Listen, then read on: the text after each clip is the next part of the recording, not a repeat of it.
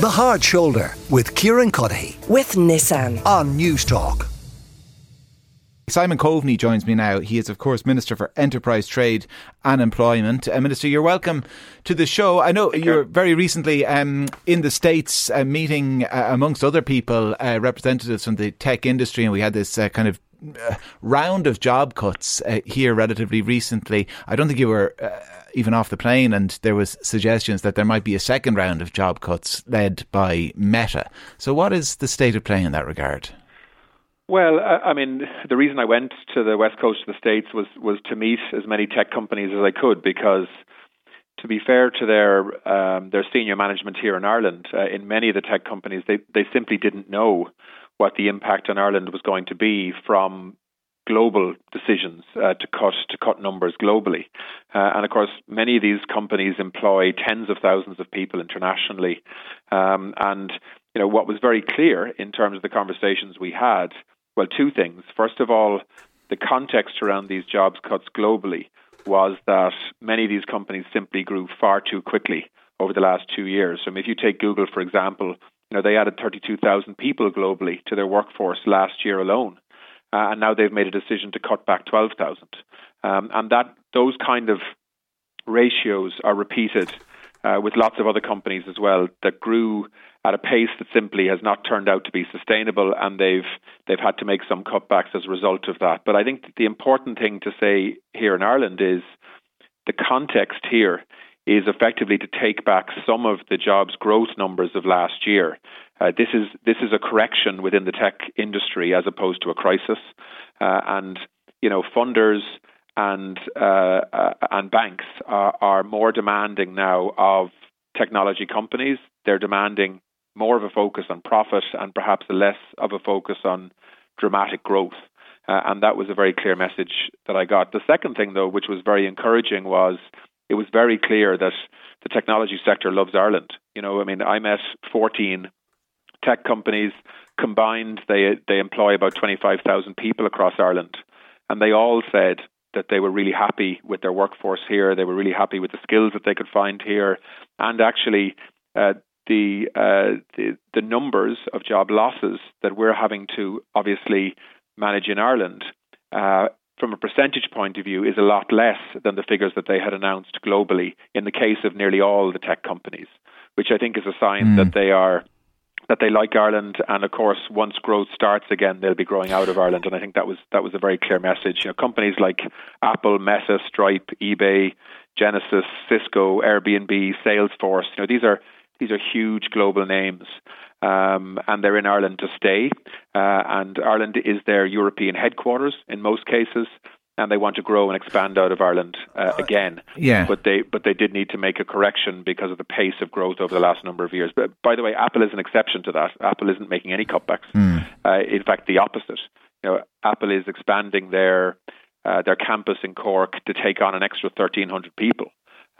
So not all technology companies are making cutbacks, but certainly some of them have. Yeah, but at the same time, as I say, Meta earlier in the week, I mean, their shares rose on the suggestion that they were going to slim things even further and that this might precipitate a second round. I mean, were that to happen, I know we're in the realm of speculation here, but were that to happen, would it be seen by you in the same context? This is simply market correction, nothing to panic about.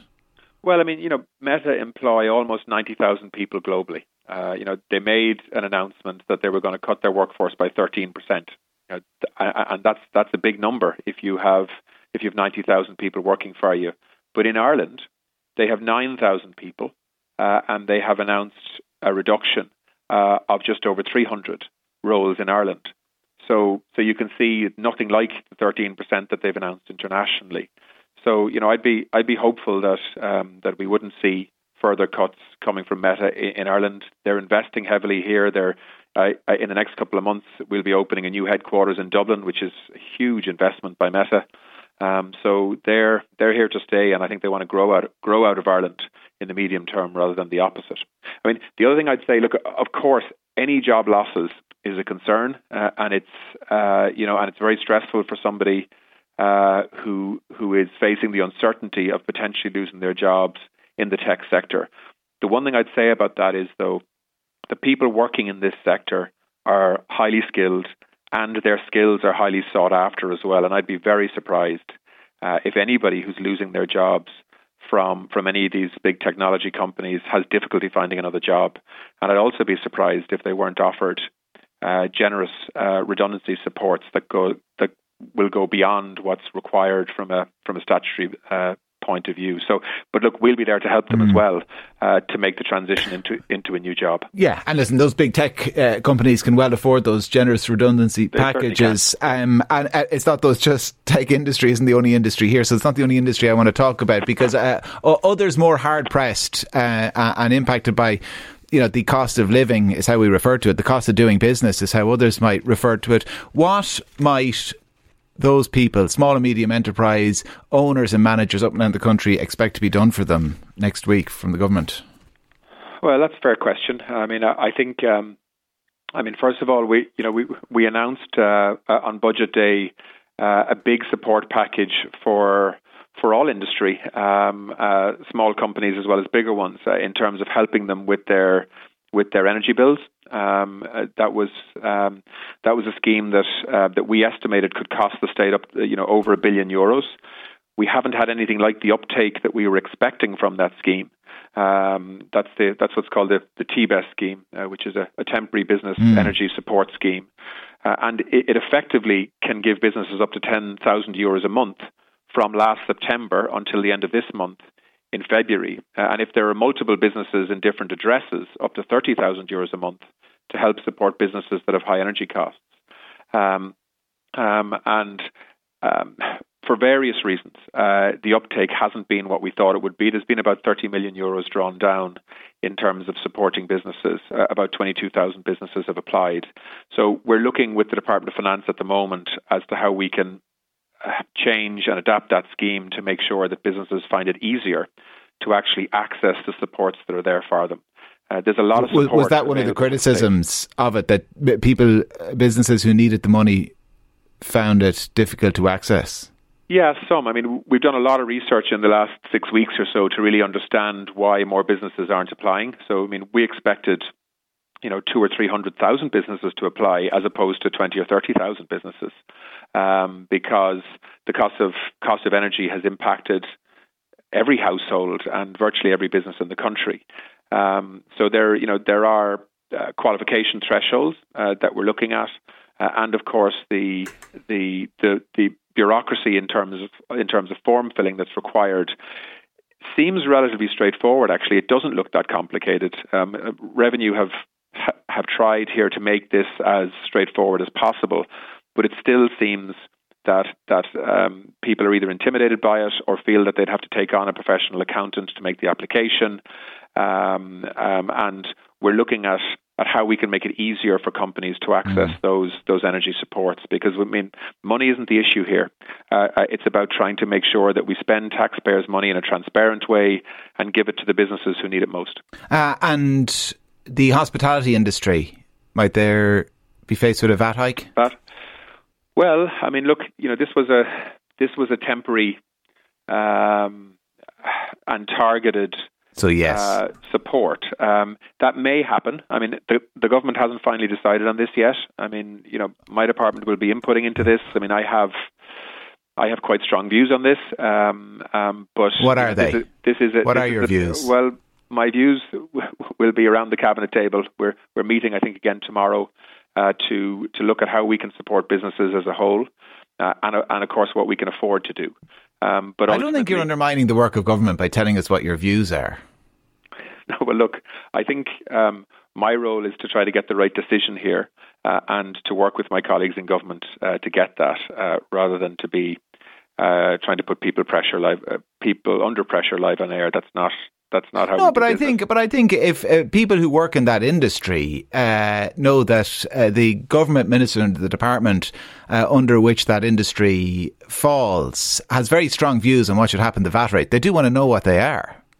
Yeah, well, look, I mean, my job is to look after enterprise and businesses across the country, and to make sure that we're supporting them through what has been a very turbulent period. And even though the Irish economy is growing, even though we're at full employment, even though we added more jobs to the economy last year than ever before, we still have to support businesses through a lot of the uncertainty, particularly around their cost base, through 2023 as well. And we need to get the balance right, because it's if we were to simply extend the lower VAT rate for another year, that would cost us €500 million. And what the government has to do is we have to measure, is that the best way to spend money to support businesses? But and you don't think it is? Well, no, that's not what I said. But I'm saying we need to weigh it up against the other supports that we can give them. But we haven't finalised the decision yet in relation to VAT rates, and I think there'll be a lot of discussion amongst, obviously, the key ministers are finance and public expenditure, but ultimately I think this decision will come down to the party leaders. Okay. Listen, before I let you go, I just want to ask about Nicola Sturgeon, because with your previous ministerial hat on, you would have crossed paths, I'm sure, a number of times. Many times. How would you assess her political legacy today? Well, first of all, can I say she's one of the most impressive politicians I've ever worked with. Okay. I mean, and I don't say that lightly. She is a really smart, very courageous politician. She's always on point, if you like, in terms of being at the sort of the edge of what people are concerned about.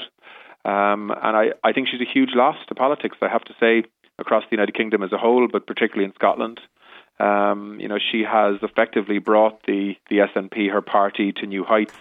She, I think, has been central to bringing the support for Scottish independence to the highest point it's ever been at. I think, she is respected by everyone in Scotland. Obviously, she has her political opponents, but everybody I know in Scotland respects her, and I think she'll be missed. And I think, if you listen to what she said today about the toll that and she described it, not me, but she described it as the intensity and brutality of life as a politician has taken its toll on her and the people around her. I think, as a 52 or 53-year-old woman at the height of her powers, it's a huge loss to politics, I think. I think a lot of people in Scotland will probably only miss her when she's not there. But certainly my dealings with her were always really positive, and you always knew where you stood with her. And I think it's a shame that public life is losing a really powerful personality. Simon Coveney, Minister for Enterprise, Trade and Employment. Minister, thanks a million for joining us here in the show. The Hard Shoulder with Kieran Coveney. With Nissan. Weekdays from 4 on News Talk.